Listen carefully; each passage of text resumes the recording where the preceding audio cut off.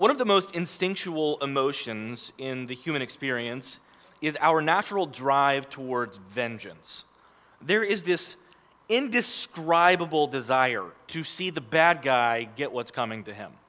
Many of the most famous books and movies of all time have garnered their audience by playing to these base instincts for revenge. Books, television, movies, music, so much of it is just about getting even or getting satisfaction through revenge. Even some of my favorite books, like The Count of Monte Cristo, what is it about? Vengeance. What about the song that says, I dug my key into the side of his pretty little souped-up four-wheel drive and carved my name into his leather seats. I took a Louisville Slugger to both headlights and slashed a hole in all four tires, and maybe next time he'll think before he cheats. Vengeance. Did he deserve it? Yes. Was it handled correctly? No. Today, what we are going to do is see how Scripture has much to say about vengeance, and we are going to see how we can be both compassionate towards our enemies and satisfied by the vengeance of God. Let me read for you the chapter that we're looking at in its entirety, Isaiah chapter 63. Follow along in your own copy of Scriptures as I read. This is God's word. Who is this who comes from Eden, in crimsoned garments from Bozrah? He who is splendid in his apparel, marching in the greatness of his strength. It is I, speaking in righteousness, mighty to save. Why is your apparel red, and your garments like those who treads in the winepress? I have trodden the winepress alone, and from the peoples no one was with me. I trod them in my anger and trampled them in my wrath. Their lifeblood splattered on my garments and stained all my apparel. For the day of vengeance was in my heart, and my year of redemption had come. I looked, but there was no one to help. I was appalled, but there was no one to uphold. So my own arm brought me salvation, and my wrath upheld me. I trampled down the peoples in my anger. I made them drunk in my wrath, and I poured out their lifeblood on the earth.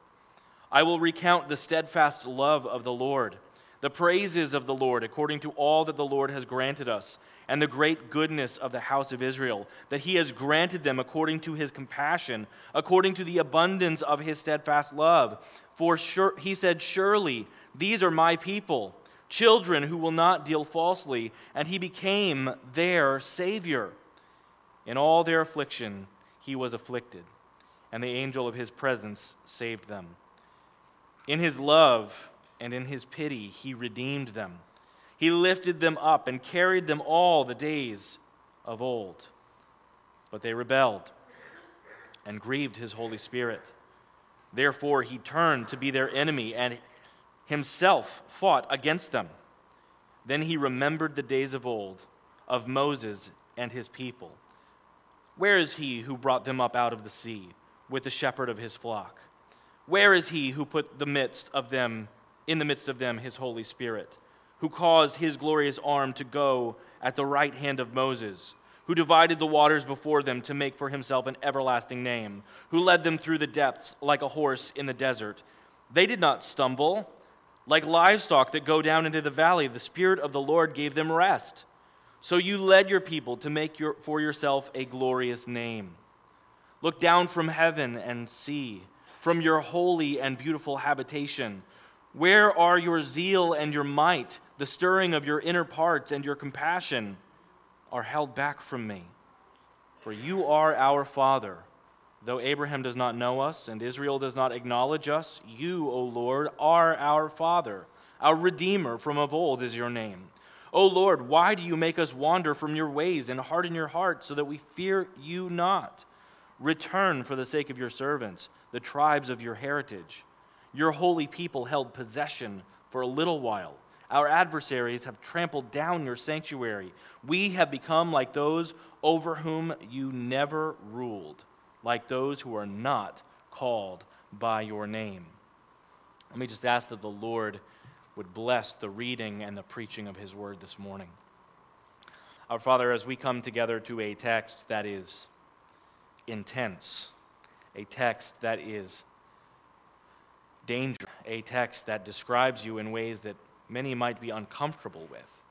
God, I pray that as we come before you today and hear your word this morning, that we will humble ourselves before you, and that we will hear what you have to teach us, that we will lay down our own preconceived notions and receive those that you give us in the Scripture. And God, I pray that today, that if there is any in this room who is currently rebelling against you, that this would be a way that you draw them to yourself. And I pray, God, that for those who are in you, who are confused about how to respond when they are mistreated, that this text would be a beneficial one for them, where we will understand that vengeance belongs to the Lord. Father God, I ask that today would be a time where we see Jesus clearly, and that we would be enraptured by the mighty Savior that he is. We ask this in his precious and holy name. Amen. Typically, what I attempt to do when going through a chapter is I attempt to cover as much of the information there as possible.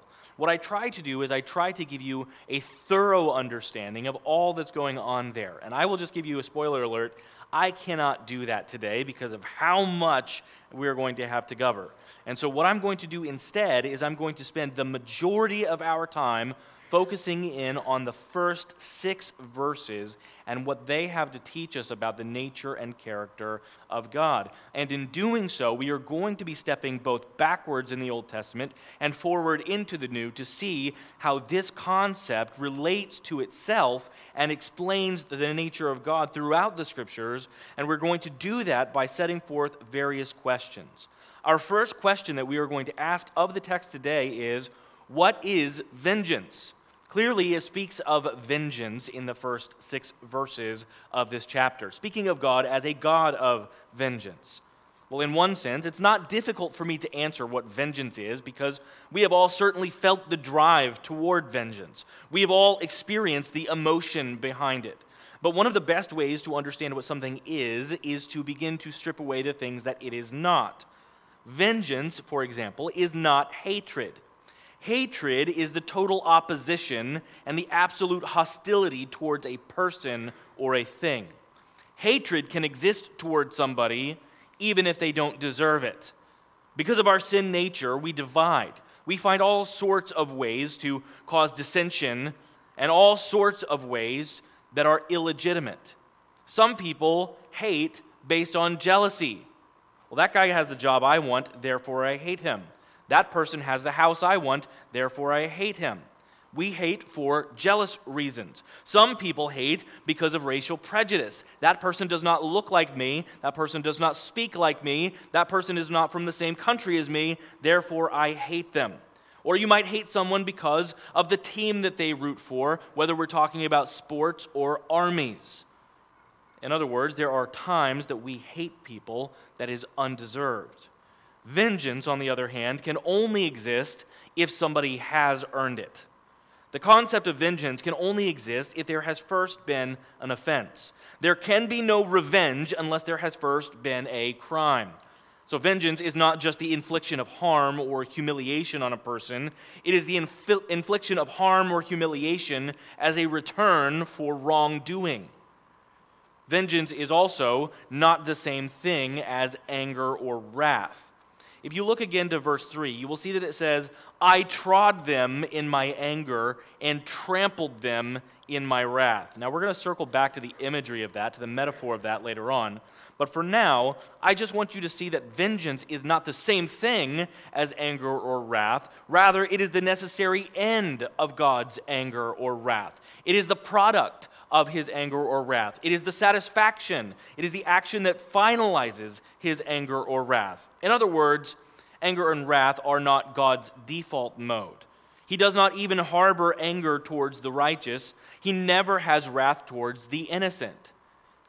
Those are reserved for people who fall short of the glory of God and sin against him. And that means the anger and wrath of God are eventually going to be expressed and satisfied. So we could talk for a long time today about the patience of God. The fact that he is angry, has anger and wrath, but does not pour it out immediately is very unlike us. So when we read about vengeance in this chapter, what I want us to do is be very careful. And this is important because we are in danger when reading about God's vengeance of thinking that God is altogether like us. God is not like us. He is not like you. He is not like me. We might begin to imagine that God is petty or vindictive or that he gets his feelings hurt. And that is not what we are learning about God today. As we will see in this text, God's vengeance is earned and deserved by all who experience it. So what is vengeance in the Bible? Let me give you the Caleb Bunch definition. Vengeance is the just response of God against those who have sinned against him. Let's break that down with another question. How does the Bible display vengeance, particularly the vengeance of God? Now, it might have surprised you in my definition that I have limited the biblical definition of vengeance just to God and how he reacts to those who sin against him, and not including in that the way that people show vengeance against one another. Well, there's a reason why I limit it to God.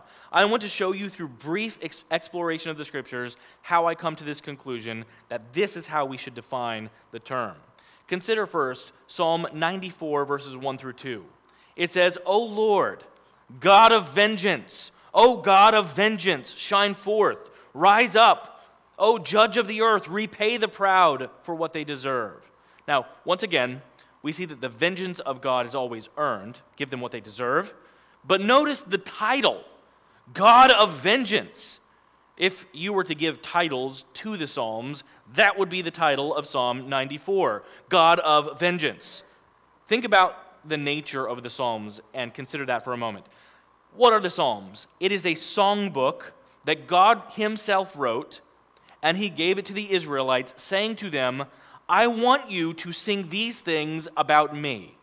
And one of the songs that God wrote for them to sing about him, something that pleases him, something that delights his heart when they sing it, is, O God of vengeance. He likes them to call him the God of vengeance. This concept of God as a vengeful God is one that is actually designed to give him glory and produce joy in his people. And that concept is very challenging, I think, for most of us in the modern church. We who have existed in modern evangelicalism have generally avoided the teaching or preaching concepts like this one. We have avoided these things, and part of the reason we are so weak and joyless and confused when we experience injustice in our life is the fact that we have failed to grasp and grapple with the concept of God as a vengeful God. So in order to see how this concept of vengefulness in God develops in the Scripture, let us first jump all the way back to the very beginning of our Bibles, where we first hear the word vengeance. We find it initially in Genesis chapter 4. Now, this is a story that you know very well, Cain and Abel. What happens? Well, you know, Cain kills his brother Abel. And why does he do that? It tells us in 1 John that he kills him because his works were evil and his brothers were righteous.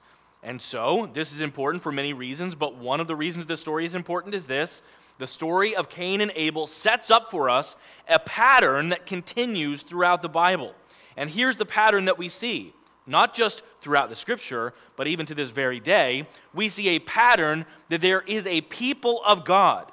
A people of God that is gentle towards the enemies of God. A people of God that is righteous and acts rightly toward the other people. But the enemies of God are also the enemies of God's people, and they act with hostility towards God's people. Abel did nothing wrong. He did everything right in that sacrificial act. Cain hated that Abel did the right thing, and therefore he killed him. As we make our way through the Scripture, we see that those who are righteous are always persecuted by those who are not. And that continues to this day in the church. It is the picture of righteous people being mistreated, harmed, or even killed by the enemies of God. That is the pattern that is set up in Cain and Abel. How do you think the other living people of that day would have responded? Now think about the fact that there has never been a murder before. We're not even sure if any human being had died before. This might be the first time the curse of death has ever come against a human in the history of the planet. And how do you think everybody else responded that the cause of that death was the hand of this man's brother, likely his own twin? They'd never dealt with this before. And Cain was concerned about what was going to him, and he said, I shall be a fugitive and a wanderer on the earth, and whoever finds me will kill me. What is he afraid of? He is afraid of vengeance. And then verse 15, then the Lord said to him, not so. If anyone kills Cain, vengeance shall be taken on him sevenfold. And the Lord put a mark on Cain, lest any who found him should attack him. What did that mark look like? I have no idea. But do you see the point that's being made? When righteous Abel is killed, God does not say to Adam and Eve, hey, go hunt him down, take those primitive tools that you have, and go cut out his life. Quite the opposite. The Lord went so far as to actually protect Cain, to protect his life from the violent response that was possibly coming against him from the other living humans. But that does not mean that Cain was spared from judgment. That does not mean that he never received his punishment. There's no indication that Cain ever repented. In fact, I think quite the opposite. The New Testament book of 1 John refers to him as a child of the devil. It seems to me that if somebody continues to bear that name, even into the New Testament, it's likely that there was never a time when he actually repented. And because he never sought forgiveness from the Lord, he died in his sins. And so vengeance was not eliminated, it was simply deferred. The point that God was making was that he was the only one that had the right to avenge the blood of Abel. He's the only one that had the right to ultimately show vengeance towards Cain. Now, with that in mind, let's jump forward to the time of Moses. In particular, I want to set your attention on the end of Moses' life. Moses was an interesting man who lived 120 years, and his life kind of breaks down into three easy sections. You have the first 40 years as he is being raised up in Pharaoh's house in Egypt, and then 40 years after he kills the Egyptian, he runs into the wilderness and he lives in Midian. He gets married, he becomes a shepherd, and then after 40 years there, when he's an 80-year-old man, God sends him back to the people of Israel, where he is then going to lead them out in the Exodus and spend 40 years of his life before his death, shepherding not sheep, but the people of Israel out of Egypt and in toward the promised land. And just before they reached the promised land, he was not permitted to enter, and he died. He was not permitted to enter because of his own sin, but what we see at the very end of his life is that he writes the book of Deuteronomy. At the very end of the wilderness wanderings, he pens the book of Deuteronomy so that the people will remember what happened at the beginning of those 40 years. And so he's speaking now to the generation that was raised up, was birthed in the wilderness, grew up in the wilderness, and he speaks to them one final time in Deuteronomy chapter 32 and 33. Chapter 33 is a list of blessings that he speaks over all of the different tribes. But chapter 32 is a song, one that he carefully crafted under the inspiration of the Spirit to sing to the people because he wanted them to remember it and to continue to sing it. And so if you look at the Song of Moses in chapter 32, it contains the most important things that he wants them to remember. If I could preach one sermon to you, he says, I'm going to sing you this song. And included in the song, we find a great deal about God's vengeance. And what I would like to do is just make 5 very brief observations about some of the things he says in this chapter regarding vengeance and God. Observation 1, bad fruit. In Deuteronomy 32:32, we find a description of the work of God's enemies. For their vine comes from the vine of Sodom and from the fields of Gomorrah. Their grapes are grapes of poison. Their clusters are bitter. This imagery is very important when it comes to understanding the gospel and chapter 63, because what does he describe the people as in chapter 63? He describes them as grapes worthy of crushing. And this sermon is actually titled The Grapes of Wrath, but this is not the first sermon I have titled that. This is a part 2, because in this same series, all the way back in chapter 5, I spoke about the wrath of God that was being poured out against the grapes of Israel. There we read in chapter 5 that they were a vine producing not good grapes worthy of turning into anything productive like wine, but rather they were wild grapes that offended him. He said, I've made my garden perfectly. I have planted it. I have plowed it. I have built a wall around it so there will be no wild animals eating anything from it. And what do? You still produce wild grapes. And so he says, there will eventually be judgment. I'm going to tear down your walls. I'm going to take away the watchstand. I'm going to let the wild animals come in and thieves come in and steal from you. I'm going to let destruction occur to you. And that was a judgment against the old covenant people of God in Israel. And so what we read about that in chapter 5 is that he is now saying, okay, you know those grapes of wrath that I spoke about all the way back through Moses? Those ones that I say are like children of Sodom and Gomorrah? Here's the secret. Sodom and Gomorrah have no children. They're all dead. Everything has been destroyed. But he says, now you guys are just like them. That fruit that they produced is now being produced in you. And so he says there must be destruction. And now that same imagery is being wrapped back into Isaiah's book at the end of the book in chapter 63. Just to give you a little clue of how the book of Isaiah is operating, it's like an inclusio, which is just where he is repeating the themes in a different way now at the end of the book that he did at the beginning. So he's wrapping back around to those same conceptual ideas. And here he says, so those grapes that deserve destruction in chapter 5, now I'm telling you they're going to get it. They're going to receive that vengeance. And so it's interesting that he draws on that from Moses writing in chapter 32 of Deuteronomy. Second observation from Deuteronomy 32, that vengeance belongs to the Lord.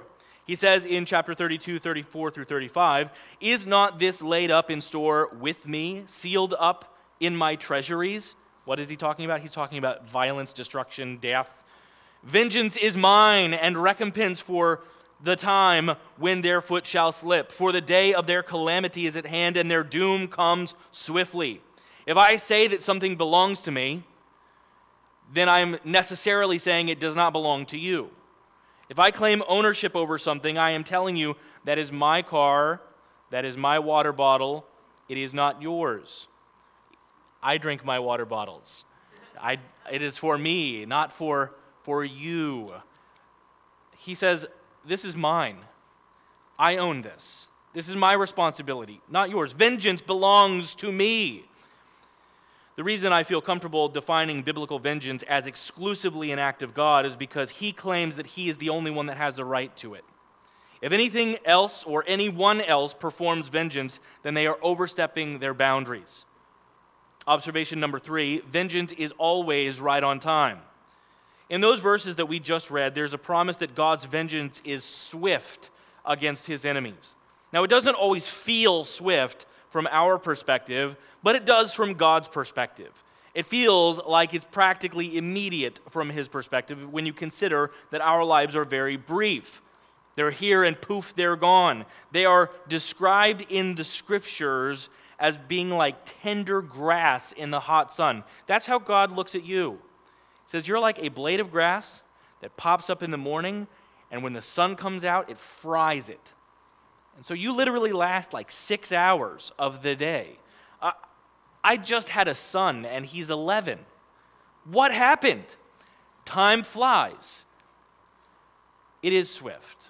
It might appear to us that God is moving slowly in vengeance. It might appear to us that God is not working quickly enough on our timetable to do what he is promising to do in being vengeful towards his enemies. But time is irrelevant. Vengeance is always served exactly when God intends, and God is never late.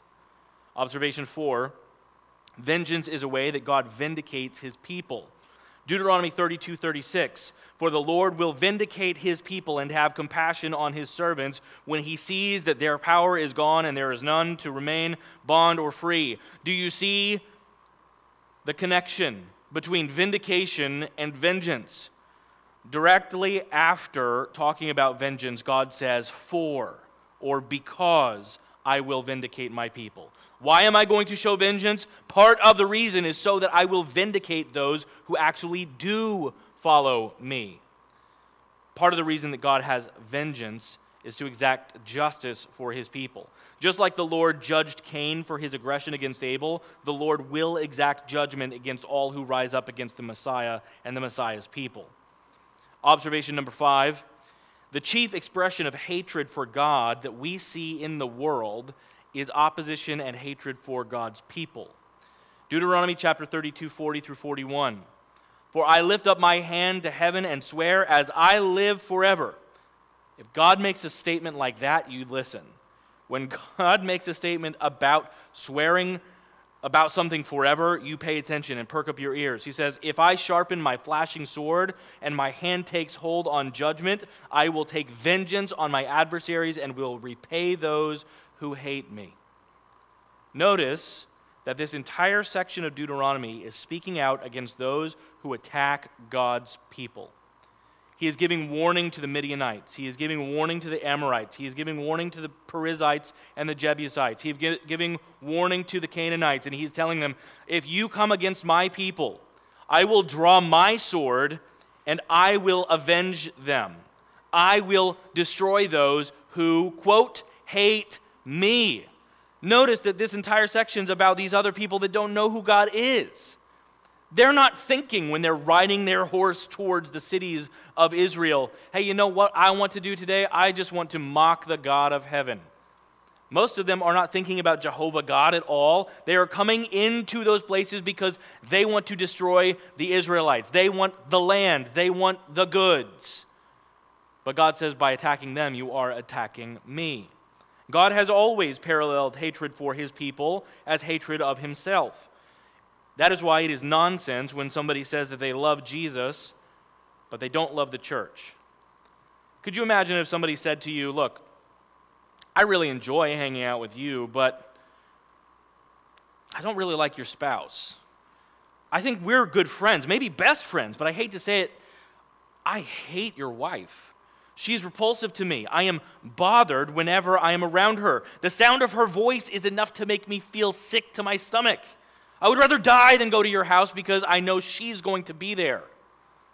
Well, I'm sorry.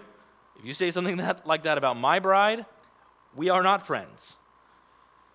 However, those things that I just listed are mild twists on statements that people have made to me about the church. These are not ideas I have imagined in my own mind. I have had these conversations with people, and likely so have you. People who say, I love God, also will say, but I'm repulsed by the church. I'm bothered whenever I go to a service. The sound of the singing is enough to make my stomach turn. I would rather die than spend Sundays in one of those musty old buildings.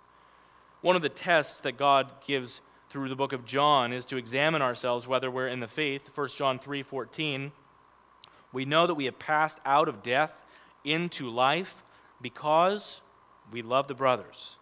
Because we love the brothers.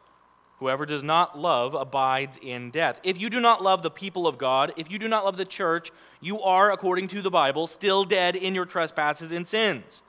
Now, you might be wondering why I took this seeming rabbit trail away from the vengeance talk about God, but there's a reason for that.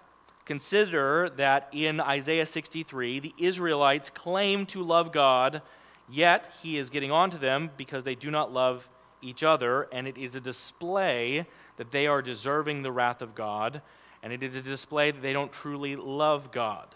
That's where we find ourselves in Isaiah 63. Which brings us to our third question. What does Isaiah 63 teach us about the impending judgment and vengeance of God? So if you've been holding your place in Isaiah 63, now is the time. Look down to the first 6 verses again. Let's consider that metaphor that's being used to describe God's judgment. God is going to describe himself here as a warrior who is wearing clothes that are dripping in blood. In verse 2, a bystander asks, "Why is your apparel red and your garments like his who treads a winepress?" Do you know what that means? Have you ever seen an old-fashioned wine press? It's like an enclosure, usually made out of stone, sometimes made out of wood. Modern ones are probably made out of rubber or plastic. It's basically a small swimming pool for grapes.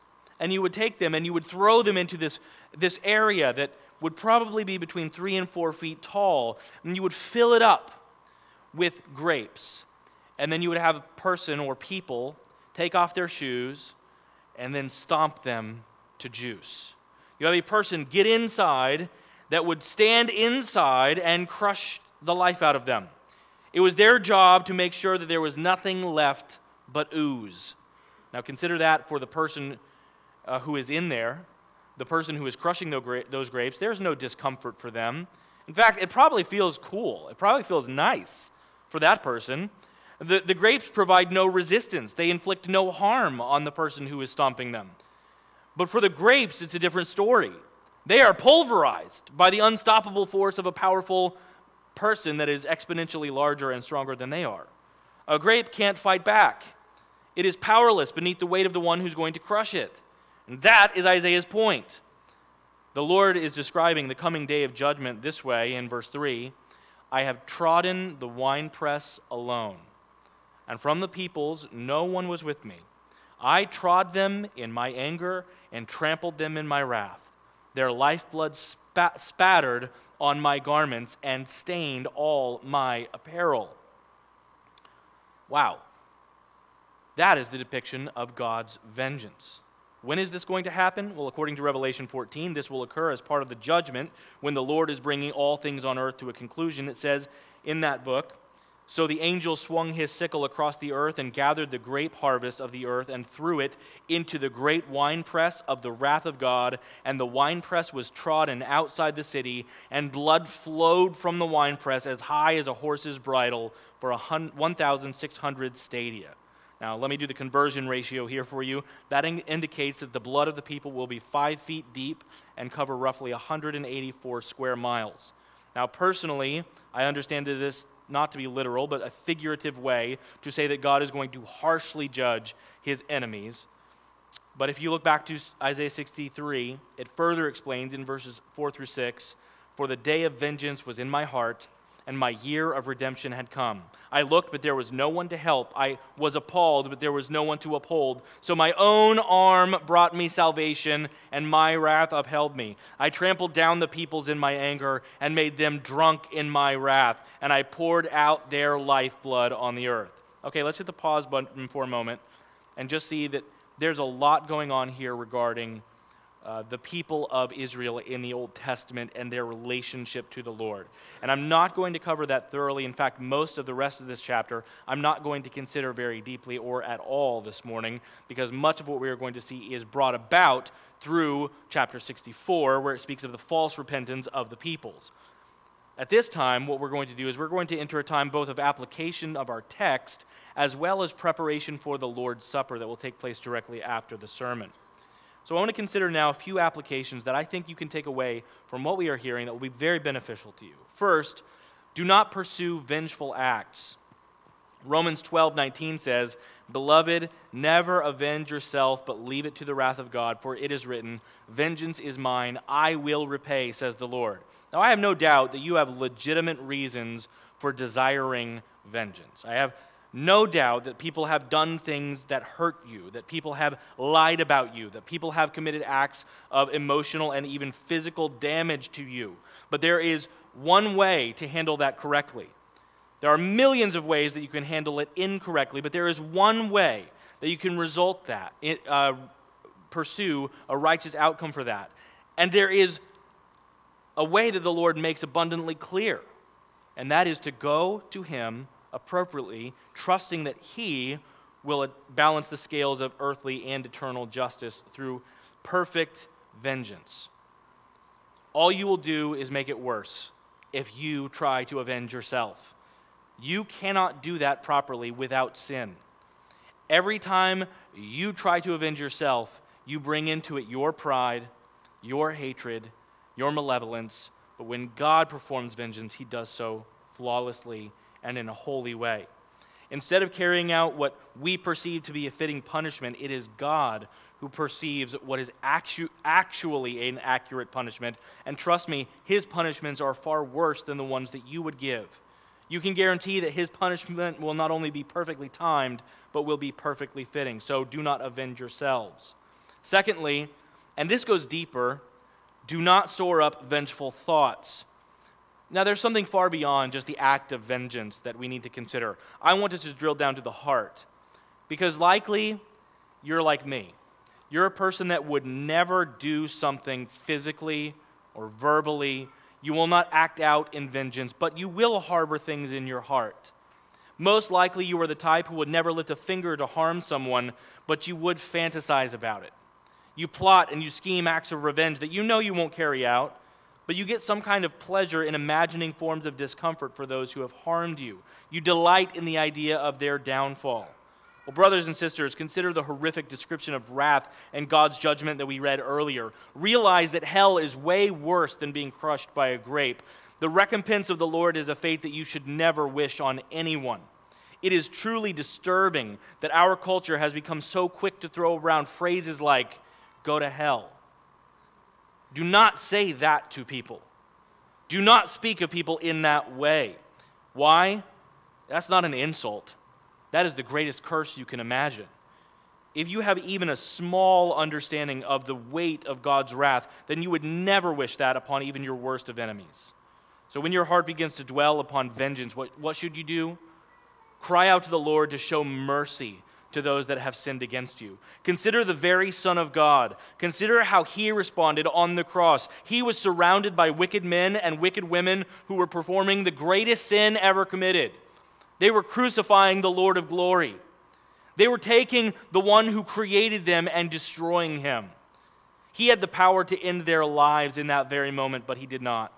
He had the power, and he could have used it to crush them in that instant.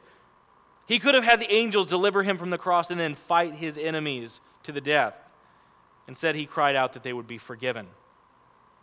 There will come a day when Jesus will return in judgment, but here at the cross, Jesus displays for us the perfect heart of a person who has been wronged, but does not delight in the destruction or downfall of his enemies. Father, forgive them. If you are battling a vengeful heart, then you've not looked closely enough at Christ. If you are harboring thoughts of revenge against someone, then you have not looked closely enough at the Savior. You have not yet been set free from the bondage of a worldview that can only see to the end of this life. The Lord is calling us to think more deeply about the eternal state of the person that has wronged you. Think about that individual with loving compassion. That is how you can pray for those who persecute you. That is how you can love your enemies. When they do something against you, know that it would be far better for you to experience some temporary displeasure and then them to still come and know the grace of God than for you to get some kind of temporary satisfaction and for them to experience eternal damnation. So seek for their good. Pray for those who persecute you. Love your enemies. Thirdly, run to the Lord who is mighty to save. Now, so far this morning, we've focused a lot on the vengeance of God, but that's certainly not the point of the text. That is just the precursor to the point of the text. That's the backdrop. That's the necessary thing that you put on the canvas before you put the main thing on the canvas. The point is that you and I are fully deserving of the vengeance of God, and that every sin we have ever committed has been like an arrow that we have drawn back and released and loosed at the heart of God himself. Notice how the Lord is introduced in Isaiah 63.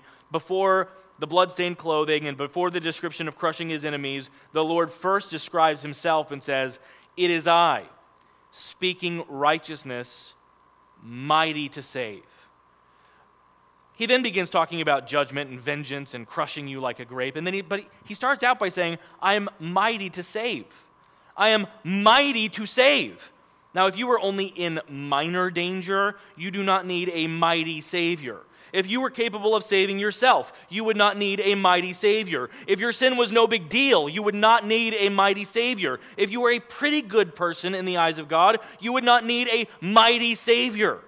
But as it stands, mankind is unified in its desperate state because every last person that has ever lived is deserving of the unending wrath of God. But he is a mighty Savior. Verses 7 through 9 describe him this way. I will recount the steadfastness of the Lord, the praises of the Lord, according to all that the Lord has granted us and the great goodness to the house of Israel, that he has granted them according to his compassion, according to the abundance of his steadfast love, all of that undeserved. Everything he just described about himself, undeserved. For he said, surely they are my people, children who will not deal falsely, and he became their Savior. That is a beautiful thing. These people who broke my laws, it says he became their Savior. Verse 9, in all of their affliction, he was afflicted. In all of their affliction, he was afflicted.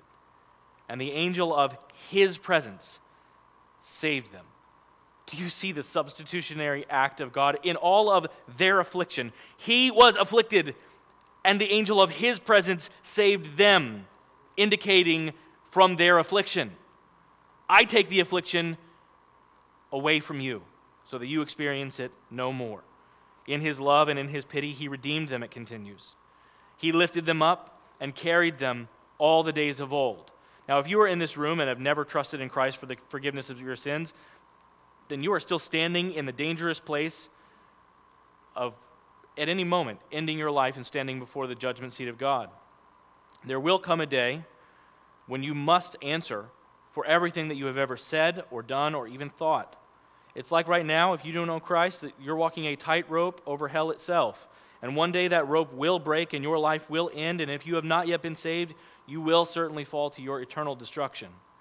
But there is a mighty Savior, one who has come to take the affliction, the punishment, the vengeance for his people upon himself. And the gospel is all about substitution. The good news is that Jesus takes our place. Now my debt is paid. It's paid in full by the precious blood that my Jesus spilled. The curse of sin has no hold on me. Whom the Son sets free is free indeed. If you are in Christ, it was finished upon that cross. Fourth point, very similarly, rejoice in the Lord if you have been spared. Every single sin that has ever been committed or ever will be committed is a sin worthy of God's vengeance. Just think for a moment, the first sin that my children typically display in an ongoing, perennial fashion is that they have a tendency to sneak into food when they're not supposed to. We will find them in the middle of the night getting into the refrigerator or into the cabinets. We have to begin finding ways to hide the snacks and the treats because they will locate them. Well, think about what happened in the garden. You might think that's not a big deal. That's a small sin. What happened in the garden? There's a piece of food that you're not supposed to eat. Don't go to that tree. Don't eat that food. They snuck a piece of food like my 2-year-olds do. And yet that was enough. That one sin was enough to plunge the entire human race forever into the curse of sin. Justly and rightfully, God condemned the human race because somebody took a piece of fruit. Now, that means we underestimate the horrific nature of our own sin. We don't acknowledge that God is holy. We consider him less, and we consider ourselves more holy than we are. And by doing so, we try to even the scales a bit in our perception. But the only result that is accurate and right in order for cosmic justice to occur is that God must punish sin. We know that we are deserving of that sin. We know that God must destroy those in judgment who have committed these acts. But the reality for the Christian is that every sin you've ever committed, if you are in him, it was finished. It has been paid. And now the only result that we can have is to delight in the mercy of God. The sins that you have committed, he has taken them upon his own shoulders, and he has paid for them at the cross, experiencing our vengeance, our affliction. So one of the ways that God has intentionally designed for us to do this, one of the ways that he has designed for us to remember and bring our attention back to the cross, remember the wrath of God that was poured out on his only Son, to remember that he took the vengeance that we earned, is to come together before the table of God as we gather. To come together before the Lord's Supper and to enjoy this meal, seeing the bread and seeing the juice that are symbolic representations of his body and blood broken and poured out for us. His Son took the misery so that we might have the mercy. Remember that you were deserving of that grape being crushed at the judgment, but God instead crushed his own Son at the cross. It's important for me to give some clarification about who should come to this table, because the scripture is very clear that those who do not have a saving relationship to him should not come to this table. So if you're here today and you don't know Jesus as your Savior, thank you for coming. I am glad that you're here. Friend, thank you for joining us today. I ask that you do observe with your eyes. See what we are about to do, and I would ask that you consider the nature of the gospel, that Jesus died for sinners like you and me. But I would ask that today you do not partake of the table, because the Bible says to do so would be to eat and drink judgment to yourself. But I would say to those who know him, if you are living in unrepentant sin that you have hidden from others, sin that you are unwilling to let go of, it's possible that that is an indication that you are simply loving something other than you are loving God. It might be an indication that you don't know God at all. And in that case, likewise, according to the Scripture, I would say to you, please do not partake today unless you first repent before the Lord. The way that we are going to approach the table is that in just a moment, I'm going to ask those who are serving the music team